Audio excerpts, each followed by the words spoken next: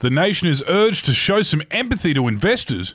Another massive miscount in politics, and a local woman discovers the perks of cleaning her room.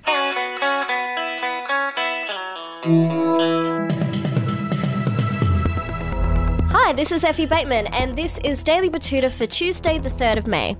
Hi, I'm Clancy Overall. Thank you for tuning in.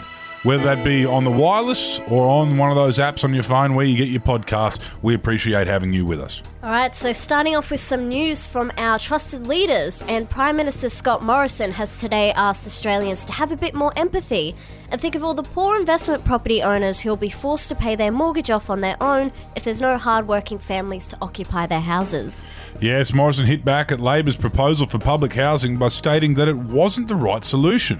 This, of course, was backed by Housing Minister Michael Sukkar, who added that you can't just change the goalposts now, and it wouldn't be fair to level the playing field for people who weren't lucky enough to be born in the right postcodes with the right inheritance. If you have a go, you get a go.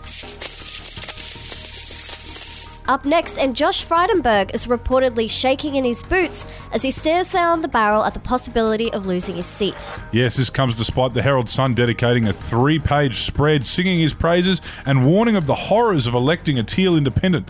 Of course, not that the general public knows anything about these independents, seeing as majority of the newspapers refuse to write anything about them, including their names. Unfortunately, the Victorian Liberal Party have vastly miscalculated support for Frydenberg by a staggering 60 million votes, though they are still optimistic about the election, as Frydenberg can always go back to an investment bank if all else fails. And lastly, a local woman is beyond pissed to discover that eating well and exercising has vastly improved her mental health, which is something she heard her smug health practitioners and close friends and family go on about for years. Yes, 25-year-old Cleo Upton is alleged to have struggled with a mild case of the black dog every now and then, which he'd been unable to shake no matter what achievements she made. But after one weekend saw her randomly cleaning out her entire room and going for an out-of-character morning stroll through the park, Cleo was shocked to discover that the stupid cliche advice was actually helping her mental health and that she felt remarkably better after doing just a few simple things. The salad didn't hurt either. Though this discovery has been insightful, Cleo has no plans of telling anyone that they're correct. Fair enough. And lastly, for our quote of the day, it comes from Labor campaign spokesperson Jason Clare MP, who said this about the Prime Minister at yesterday's ALP campaign launch in Perth. "This bloke is all tinsel, no tree. Nothing about this bloke is real except his ability to let you down. A Prime Minister who thinks the way to win the trust of Pacific nations is to play the ukulele, and thinks climate change is when you check out the April sun in Cuba."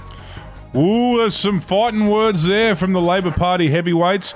It's going to be interesting now that the opposition have started playing the man. 3 more weeks to go until Australians go to the ballot.